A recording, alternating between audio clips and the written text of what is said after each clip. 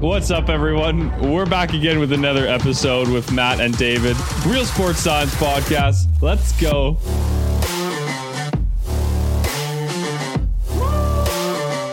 We're back. Lovely Christmas dinner. Enjoyed that time over the Christmas. Lots of food. We got an exciting episode coming up. We got our second guest interview with Robbie Wilde coming up in about 5 minutes. But before that, you know what I realized we did last podcast? We came in all hype, all energy, saying, "Oh, welcome back. It's been so long. We're going to have a big catch up." Yeah. And then we just jumped into sports news and we didn't even catch up. So that's what we're going to do now. Before the interview, we're going to catch up. How was your Christmas, Matt? It was good. You went skiing. For one day, yeah. Luckily, we managed to catch a time when the snow was just on the mountain because it was a bit hectic for some people. So I went skiing for one day in David's hometown, which is Germany.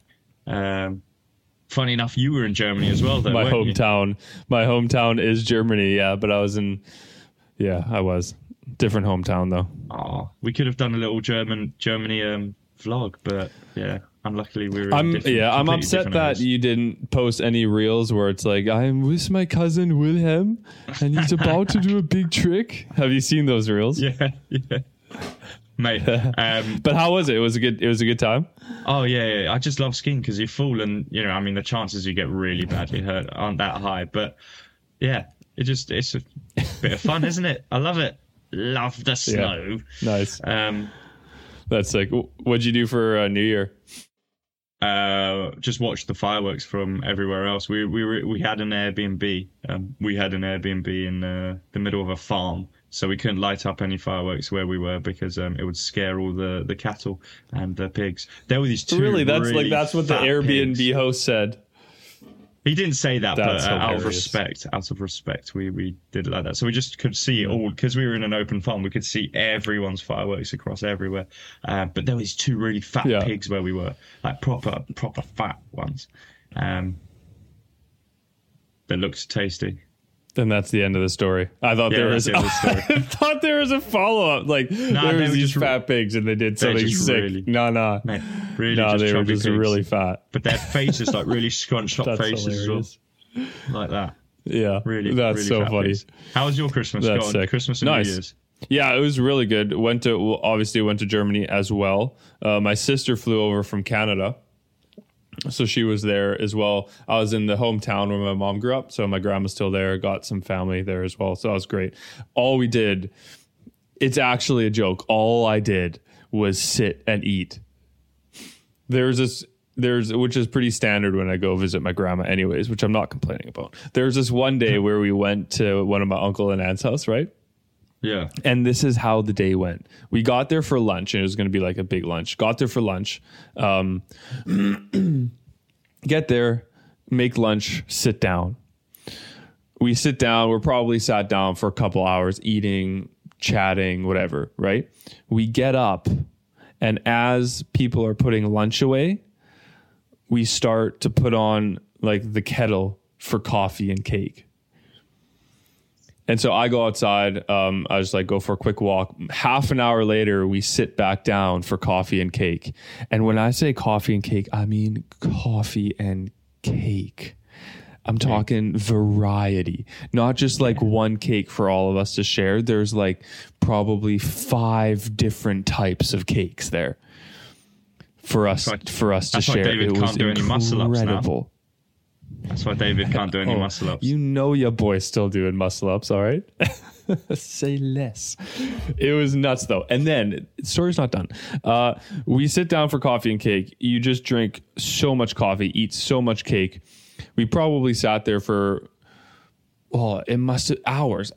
We started coffee and cake at 4, and it was about 7:30. At 7:30, somebody was like, we should probably get dinner ready, hey? So we got up purely to put away coffee and cake and get dinner on the table to sit back down and eat again. Mate, I like this sort of stuff. I agree with it. A lot of eating. It was great. Yeah. Oh yeah. So it was really good. And then came home, and then my sister came over here for New Year's, which is really fun. Went up to Nottingham to a hockey game with her and my girlfriend. Went a bit of skating, bit of an ice hockey game. It was fun. It was really good. That's awesome. Yeah. And that's it. Now we're back. First episode last week. There you go. Last week. Second one this week where we got Robbie Wilde. Do you want to kind of tee him up, say anything before we get into it? Big man Robbie. He's a guy on my course, and then we went through a lot for that 1 year. I'm excited to talk to him to see where he is now. I haven't really had a massive catch up with him since, so it's going to be interesting to see what challenges he's faced when applying for jobs, how he's got this new job, how is he finding it, has anything changed, had he learned something that he didn't when he was at Loughborough, all those bunch of questions. But we're just going to hop right into it, aren't we, David? So see you later, Robbie.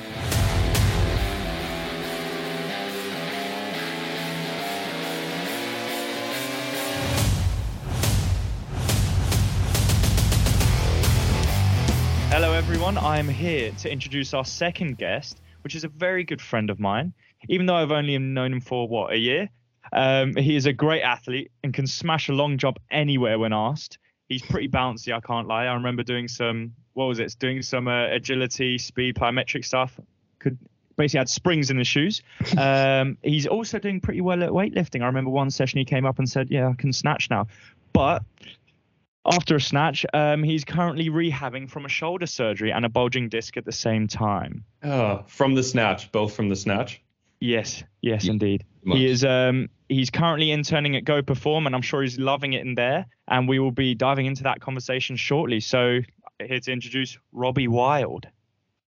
Thank you. Robbie Into the Wild. That's what we're going to name this podcast, Into the Wild. Nice. Yeah, that's a good one. No, thanks for that. That was nice. Cheers. Took me all day to figure out that one. Robbie? I'm good. Yeah. How's the shoulder? It's good. Yeah, I had physio today. It's getting better. It's still proper stiff, especially like external rotation. It's really, really stiff. So, but that Matt, was. Do you know what that is, Matt? External. That's this. You got that? Taking notes. So David and I won't be talking for the rest of the podcast. I will just be ignoring him.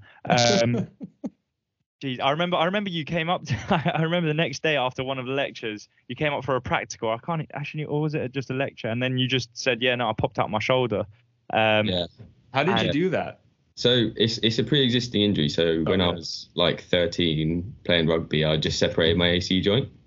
So it was nothing crazy. And I went to the hospital and they were like, at first they said, we can have surgery to fix that. But then the higher up surgeon, he recommended against it because I was quite young and it can make you stiff and you sort of can fix an AC joint with physio. But I wish I'd got the surgery back then because since then, I think in total it's dislocated about 8 times, just doing loads of really random stuff. I think the first time it dislocated, I was doing a box jump. So when I threw my arms up, it just came out the socket. Both your arms just fly against the wall. Yeah. You know when you're doing a pull up and both his arms just stay there and his body's just on the floor. Yeah, that's scary. One, I jumped up to grab the pull up bar and it was just a weird angle. It's basically whenever I get into You've actually dislocated it doing a pull up. Just jump it up for a pull up. The bar, yeah. So that's a mental. Yeah. So and then every time it dislocated, something else internally broke, or every single time a ligament got stretched or my labrum got torn. So I ended up having obviously the AC joint problem, torn labrum, and something else that I didn't fully understand. So the surgery I ended up having was a bigger surgery than I would have had when I was younger. But brutal. What can you do? That's not. So did they do it where they take a piece of bone off and just basically screw your shoulder into, screw your humerus into your shoulder joint? Not quite. I don't fully understand what they did. It's called the purse string technique. I think they get the remaining labrum because the labrum is all torn and open, and because he was explaining it to me, because the labrum has a suction effect on the humerus. Right. There was no suction effect anymore. So they get what's remaining of the labrum and then they sort of just tighten it up, and I think they also put something a block, something to block my rotation in there.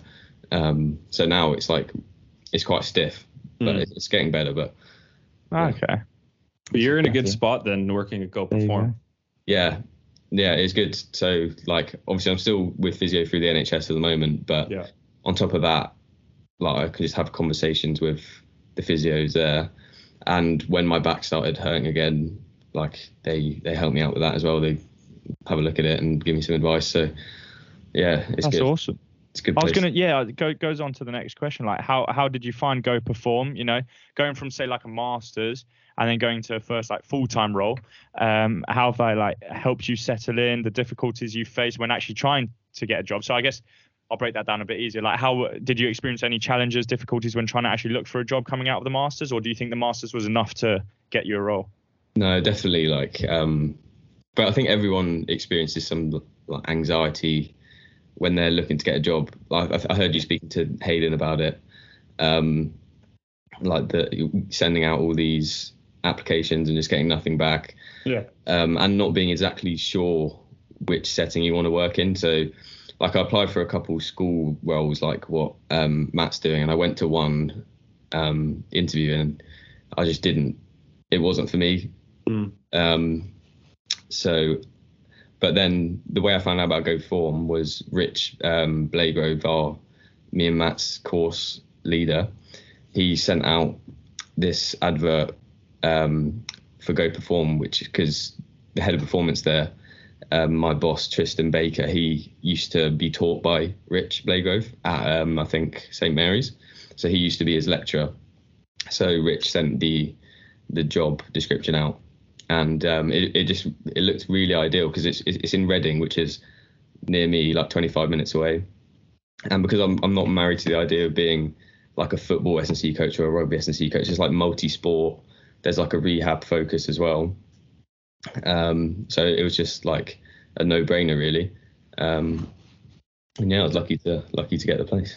So just to back up a little for myself as well, and people who don't have any idea what we're talking about, just a bit of your background. So obviously you grew up playing rugby, well, right? Or grew up playing sports. Yeah. So. And rugby was included in that. Yeah. Right. Yeah. My main sport when I was younger was athletics.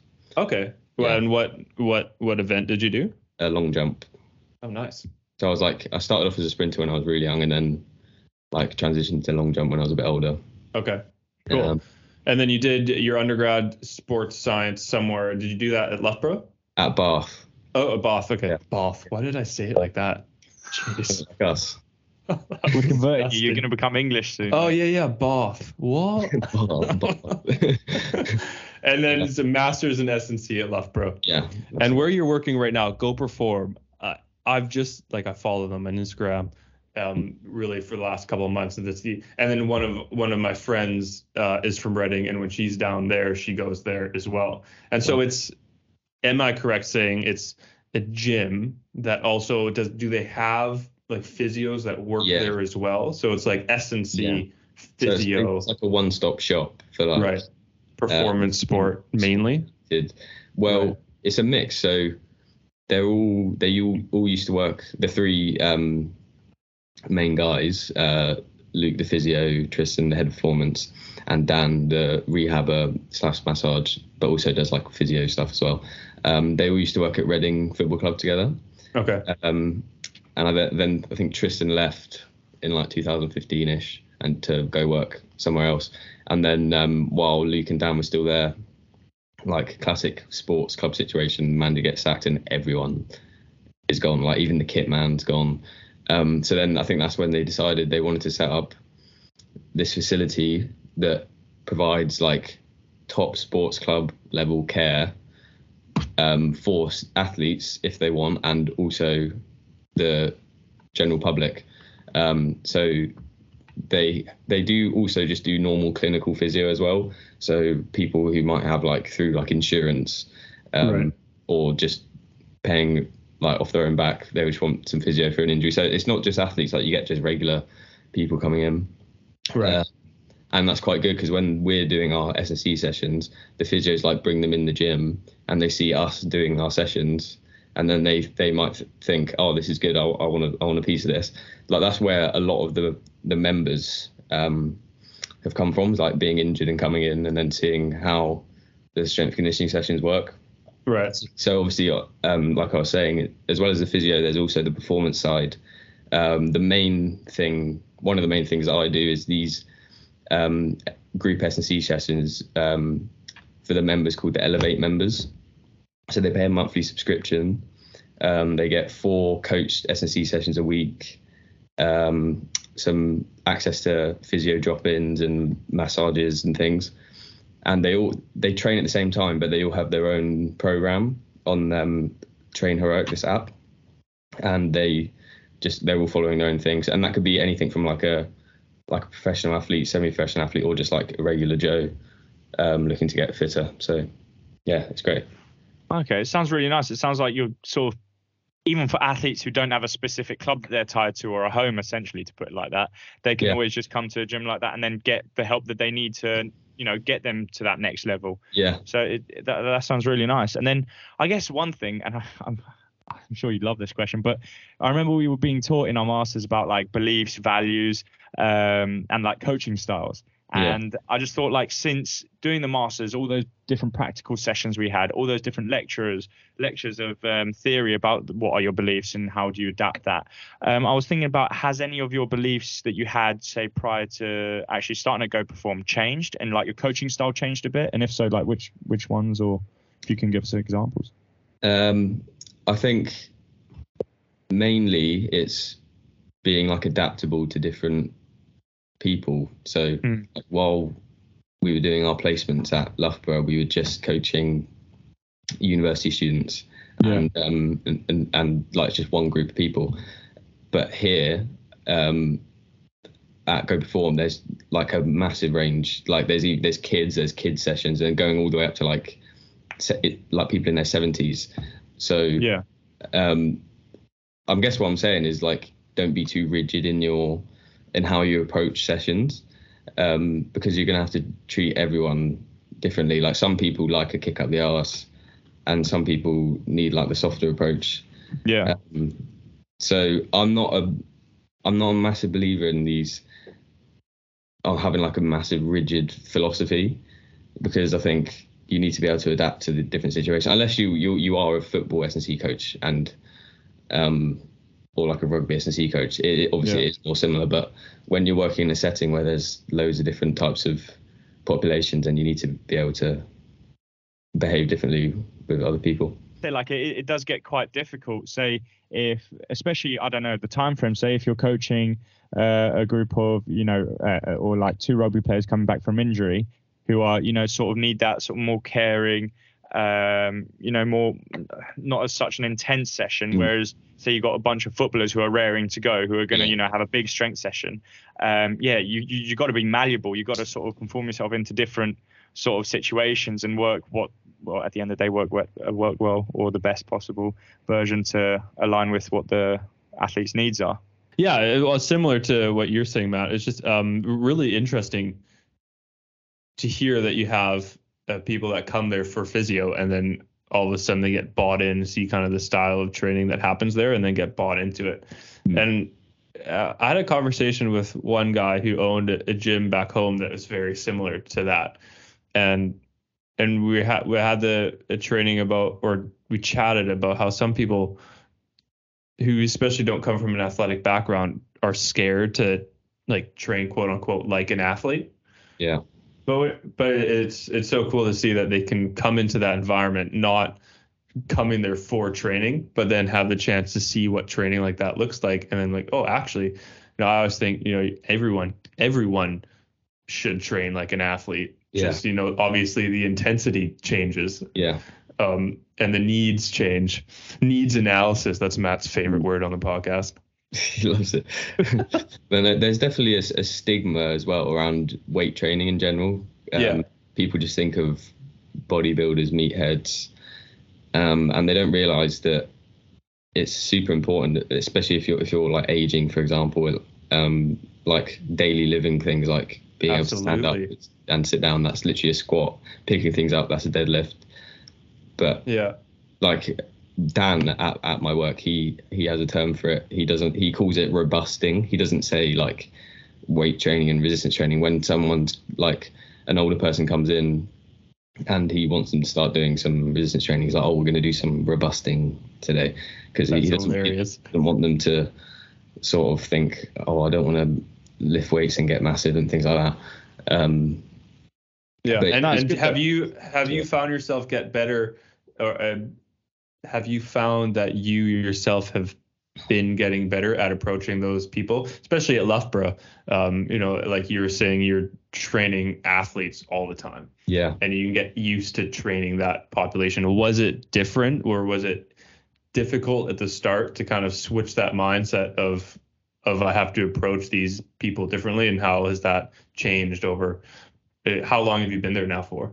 I've been there since mid-September. So okay. So a few months. Has that changed? Have you seen that change and progress over the last few months? 100%. Yeah. So I went from, as you said, training athletes. They know the basics of weight training, and then going from some people who come in, they've never done a squat, they've never done a deadlift in their life, and it's quite a good practice for coaching, because you need to go back to the complete basics of teaching someone how to squat, and you don't often get that at some places. If you're just training professional athletes, you're more focused on advanced exercises, or you're not giving a lot of cues because their technique's okay. So and it's also giving different kinds of cues to different people. If people don't know any body parts, so like internal versus external cueing, they don't know like this bone, that muscle. So yeah, you've got to really break it down and be really simple with how you're trying to teach people things. Yeah. Even so, and it's also good.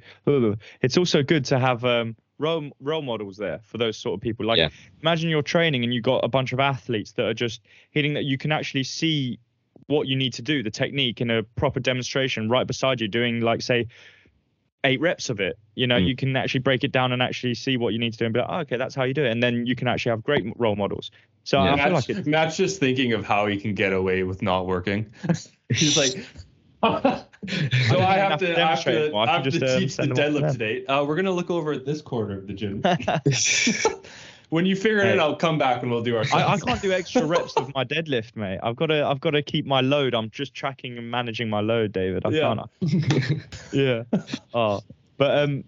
I was just thinking, and the conversations we were having with Hayden and we've had on this podcast surrounding is masters or is a PhD good? Do you need a bachelor's degree? Talking about are these degrees actually worth it? And I was just, and another question I'd like to ask was has GoPerform taught you things that the masters hasn't or hadn't? Yeah, 100%. Definitely more the soft skills, like approaching people, but that sort of just comes from experience. It's not like they sat me down this is how you talk to people, but also more technical things as well. So in our masters, I didn't learn how to we learned how to use some bits of equipment, but not massively. It was more theory based. So here I've learned how to use a flywheel, handheld dynamometers. There's a anti-gravity treadmill and all these different bits of equipment and speed gates and jump mats and things. And this practical skills that I didn't really get from the degree, but I did get all the theory from the degree. So I think you definitely need a combination. Yeah, I was going to say. So would you say just if you're doing a master's, which I think we're alluding to that you do sort of need in a sense, definitely make the most out of it by just getting a placement on the side, working with as many athletes, asking as many questions while you're there. So say, because I know there is a flywheel in the weightlifting area at Power Base, just even saying when we're there, oh, Rich, what is this and how can we use this? I guess it's just being proactive and making the most of the situation you're in. Definitely. I'd say that's one of the regrets I had. I was just, when you're just doing coursework or lectures, you think you're doing a lot, but you actually have a lot of time, but you put that time away for just to relax a bit. I wish I did more with my time. Yeah. And I think also, like you said, placements are really important, because I think the reason I'm needing to do this extra year internship is because I didn't know I wanted to be an SSE coach while I was in undergrad, so I didn't go and do an SSE placement. I think it's really important if you're thinking about doing S&C in like your first, second year while you're at uni, definitely get a placement, or at least like over the summer do a bit of like volunteer work, because it's so important. Like you're not going to get with a degree, a master's in S&C, and you got no experience, you're not going to get a full-time job, like full stop. Like you need to have experience. Unless you do the UK SCA and then you just get a job, the best job in the world, eh? Yeah. Exactly. It's so interesting to hear you say that. But I wonder, so you didn't do much practical or any practical in your undergrad? Well, we did. For a little bit. More lifting, things that don't require really technical equipment, like just weights or just plyos and field-based stuff. And even then, we didn't get loads of time. But how? I guess the question, I'm thinking like Matt, you said, "Oh, I wish I did this and this," and like hindsight's always 20/20, and sometimes you just don't know what you either don't know or you don't know what you should know or what things you get. So I wonder if even, sure you didn't do undergrad or too much practical in your undergrad, but I wonder if you doing it now after having a master's and a bit more theory-based knowledge and also knowledge of, or just, maturing as a student and as an individual, of now in this position, you're going to actually be able to get way more out of it than if you did this same position 2 years ago in your undergrad. I completely agree, because there's definitely things I learned in the S&C masters that I didn't learn in the sports science masters, like more specific things about like muscle or just technical things that I definitely didn't know a couple of years ago. So, and now being like applying it to a real world job, it definitely, I'm in a better position now than I would have been a couple of years ago. I'm getting more out of it, 100%. And what's the goal? I guess you said you didn't know you wanted to be an S&C coach, so I'm assuming you would like to be an S&C coach. Do you see yourself working in somewhere like GoPerform where you get to work with a lot of different populations, or do you see yourself more as working kind of a team sport or individual sport in one specific population? I think, or you don't know.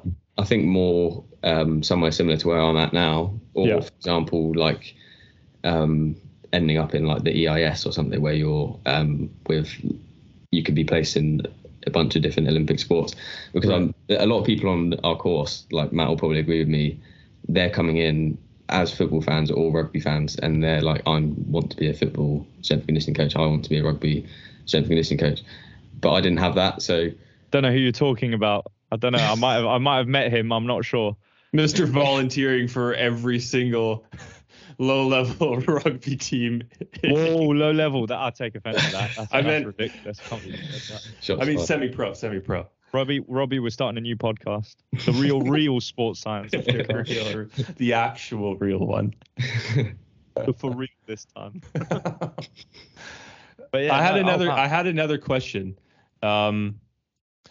Before we moved on, you talked a lot about, having to have an open mind. That's not the word that you use, but being able to talk to different people, not being rigid in your ways. Where do you think you learned that from? Both like seeing it and also though seeing it and being like, that's a good idea, and not being closed off. Like how do you think you developed that ability to be open to changing how you train someone or how you talk to someone? I think it's purely through experience. So I had like you have like a couple awkward encounters sometimes when like you talk to someone some way, or you give them some sort of cue that they just don't understand. So going from just training one population, I came in with that like one mentality and one way of treating people, and then you just have a few times where you think back, should I have said that? Like, should I have said it a different way? And I think you need to sometimes have some encounters to think about. It's not a book theory thing that you can go and read about how to approach different people. I think it's definitely just through like getting your feet wet and doing it through experience. I mean, that was amazing. Yeah, it was really interesting to learn from another point of view. Like, because I mean, we both came from the same course, and we're both doing very different things, and it was just interesting to see how it's little things like how your coaching styles adapted, how how we've changed from both our areas, or like how similar we've experienced things in our different environments as well. And I think it was just really interesting. Now, for the final part, it's Robbie's favorite topic. He's told me so much. I think he's got a PhD in this. I won't lie, just solely in this. It's blood flow restriction training. So, I mean, David or Robbie, I mean, I've heard David knows everything about this. He's got a PhD in this as well. So I'm interested to hear about all the knowledge that is going to be 100% true. So what is blood flow restriction training? So I'll start with saying how I got into the doing masters. So just massive arm pumps, is it? I had a training session with Arnold Schwarzenegger. Blood flow restriction. So Matt will know that at Loughborough, when you pick your masters, well, you probably know as well, you get like all these choices of all the different lecturers have that put forward their project, and you rank your favorite 1 to 4. And my number 4 was environmental physiology. Like, it's one I wanted the least, and I got my 4th choice basically. So did I. Did you, Matt? No, who got my first, mate? It's not what you know, it's who you know. You got your first? Yes. Oh, that's ridiculous. So yeah, environmental physiology, that's things like altitude training, heat training and things like that. And I'm not an endurance athlete. Like, every sport I've done is like that's why you're best mates with Rich. Is like a power sport or a speed sport. So I was like, I don't want to do anything to do with endurance or team sports. So I tried to look at I just Googled like environmental physiology, and one of the things was blood flow restriction training. So, and that's one of the obviously used in resistance training, and I'm more interested in resistance training than I am endurance sport. So I was like, okay, I'll choose that. That's so sneaky. Yeah, that's so sneaky, because as soon as you say environmental physiology, people think of like the environment that you're in, right? Like, are you high? Are you low? Is it cold? Is it hot? No one thinks of like, what's the environment of the muscle? Yeah, exactly. That's sneaky. Yeah, so that's the reason I did that, and I'd never actually heard of it before. So I was starting completely from scratch, and then obviously through doing a meta-analysis, through necessity, you have to read like millions and millions of papers about it. And then I didn't think I'd ever encounter it again, but then going to GoPerform, they use blood flow restriction all the time. So it actually turned out to be quite a good project to do. But yeah, essentially what it is tying or using a cuff or some other implement to block blood flow coming back to the heart. And basically what that, I think I got that the right way around, but basically what that does, it means nervous like, already. Does he know everything? someone's going to Google and be like, actually no. Andy. yeah, that's you, Andy. And it basically just means like blood pools and like then metabolites pool in the muscle, and it acts on like the metabolic stress side of hypertrophy. So the two main determinants: hypertrophy, mechanical tension, metabolic stress. So it basically just increases the metabolic stress when you're doing resistance training, and it's mostly used in low load exercise. So like 20 to 30%, well, 20 to 50%, 1 rep max is usually around 30%. And it's for reps of the usually rep scheme that you see all the time in the literature is 30, 15, 15, 15. And basically you just see similar growth of a muscle as heavy training with lighter weights, but you don't see as much of a strength gain. So basically why it's good for rehab and things like that is that you can grow the muscle back without putting too much force through the joint. Right. So yeah, it's mostly used in rehab, but it is a bodybuilding thing as well. Like it was first, its first application was in bodybuilding in like the 70s. but now it's becoming like a physiotherapy tool.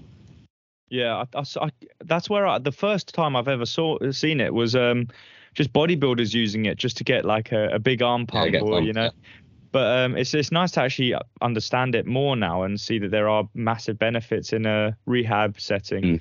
So basically you're tricking your muscle. So you occlude like your arm or your leg or something, and you're tricking your body into thinking it's doing a ton of work because of all the metabolites that are pooling. And then that causes like the release of growth hormone and all that stuff. Yeah. That increases hypertrophy. It's so interesting. Have you done it at GoPerform? This is a funny thing. So like a couple of weeks ago, I did an in-service at GoPerform. I did a presentation about my master's on blood flow restriction, and I liked it on LinkedIn. Everyone there thinks I'm like they don't, like they joke how I'm like the expert on like blood flow restriction. I've never used it. I've never actually put it on, and I get people like when I'm doing like a rehab session with someone, and I get them to put it on, and they're like really uncomfortable, and I'm like, yes, it is an uncomfortable experience. Like, that's hilarious. You need to do it. Is it supposed to hurt like this? Is my arm supposed to? Yeah, I think so. Yeah, the person just passes out next time he looks at him. Yeah. Someone's walked in after hearing Robbie's little lecture. Someone's walked in. That's got it. That's got it. His legs got it. Every muscle's got it. And he just walked in like this. Time to try.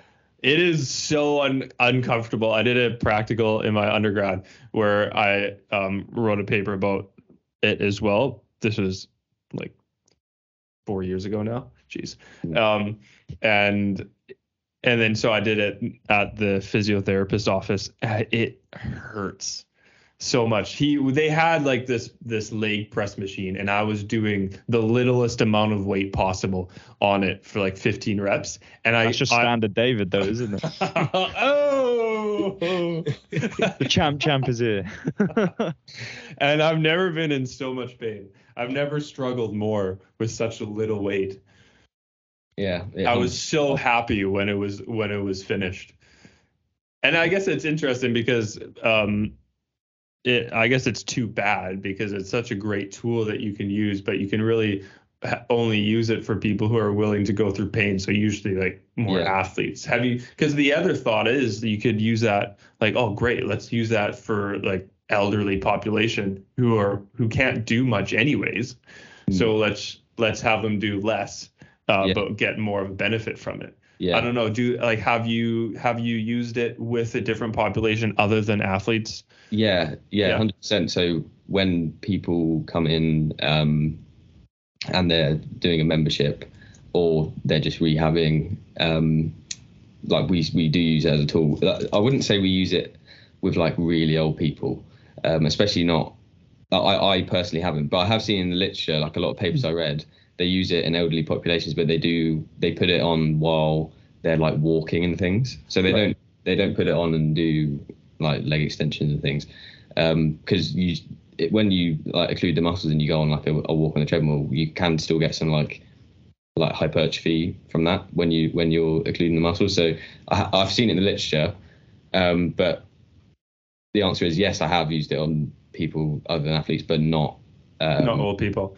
There has been some papers as well that say that especially people who have high blood pressure, that it's not the greatest to do it on them. No. And how has that been? Like, is that, I guess this kind of goes to a culture thing of what the culture of that gym is, whether people are more willing to do something that might cause a little bit of discomfort than not.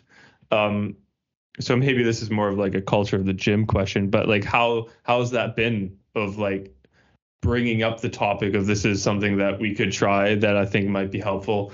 It is like you will experience some discomfort, which is normal. Like, have you had people that it's harder to kind of get buy-in for that? How would you go about getting buy-in from someone who isn't maybe an athlete and used to that kind of discomfort or pushing themselves? Well, people definitely moan when we ask them, like some people enjoy like sadistically enjoy the pain sort of thing. But some people like they jokingly moan like, oh, I've got blood flow restriction, like this is the worst part of the session and things. But I think people's willingness and like excitement to use these like novel tools like outweighs them not wanting to do it because it's uncomfortable. I think people are really keen to use these new methods, and if we reassure them like a quick explanation of how it works and they understand like the mechanisms behind it like slightly, I think they are willing to use it. I personally haven't had an issue where someone's just flat out been like, I'm not doing that. Like sometimes people are like, oh great, blood flow restriction, but it's sort of like a bit of a laugh. So I've never had someone's been like, no, I'm not doing that. But yeah. That's cool. And I guess when the information's coming from the guy that has Blood Flow Restriction Pro on his business card, yeah, you don't say no. Yeah. I'll tell you what. No, that was an amazing conversation. I mean, I really, really, really enjoyed it. I mean, it was just, obviously it's nice catching up with you, you know, my best friend for 1 year. But no, it was great to catch up and just like, you know, see how your career is going and progressing and, you know, things you've experienced. And, you know, I'll speak on behalf of David. It was lovely having you on here. But obviously you're not going to leave without some rapid fire questions. Okay. And I think I've got one that's going to be, you know, I think it's going to be like 5 rapid questions. So do I have to like answer straight away? It's the first thing that comes to mind. Okay. Give or take, plus or minus. Rapid, I think. Plus or minus 7 seconds. All right, I'll give you the first one. Ready? Are you ready, Robbie? I'm ready. Robbie Wilde takes the stage. Okay. What is your go-to lazy dinner? Like takeaway. Good question. KFC. Nice. Apart from popping your shoulder out, what is your hidden talent? I can belly dance. Like, make my stomach go like, ooh. Nice. What is your favorite belly dance? What is your favorite board game? Monopoly. 100%. Nice. Who's your favorite Disney character? Ooh. That's a good question. Woody, Toy Story. Nice. All right. How do you usually answer the telephone? So if I was to call you, how do you answer it? Well, it depends. Like as I was saying, different people. Right, so if I'm calling you, how would you answer it? Hello, mate. How's your day? Nice. Like, see, that's so sweet. I thought it was, but if it's someone SSC, it's hello, Mr. Blood Flow Restriction Training over here. Yeah. There you go. Awesome. Nice. That was 5, wasn't it? I don't know. I wasn't keeping track. I thought you said on that second one, what's your hidden talent? I thought you said I can barely dance. Yeah, I heard that as well. But then when he did the motion, that was yeah. I'm so bad at dancing that it's a talent.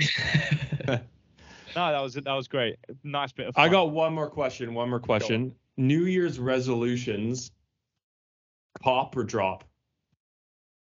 Wait, cop or drop? Yeah, do it or bad? Yeah, it's a Canadian thing. Okay, sure. New Year's resolutions, do you think they're good or do you think they're bad? I think they're good. Yeah. I think it's good. What's a personal one? Well, text Matt more. You put an Instagram question up a couple of days ago on what's your New Year's resolution. I did reply to it, get wham. So I saw that. I have no idea what that means. So clearly January's not the month to do it. Because my left arm has shrunk since the surgery. It's getting back now, but it was a noodle for a bit. So I'm just trying to get that bit. What was smaller, your arm or Matt's legs? Okay, never mind. Next question. Now it'll be interesting to do a second parter, maybe at GoPerform. Bit of content there. Absolutely, definitely. We can all do blood flow restriction together and see who lasts longest. We can altitude mask, blood flow restriction on both legs. Just at the same time. How long can you last? Yeah. Oh mate, that would be awesome. See who passes out first. That'd be so much fun. Mate, that would be that would be fun. No, it was great. It was great having you on. Yeah, thanks for having me. That was good fun. It's good. Yeah, really appreciate it.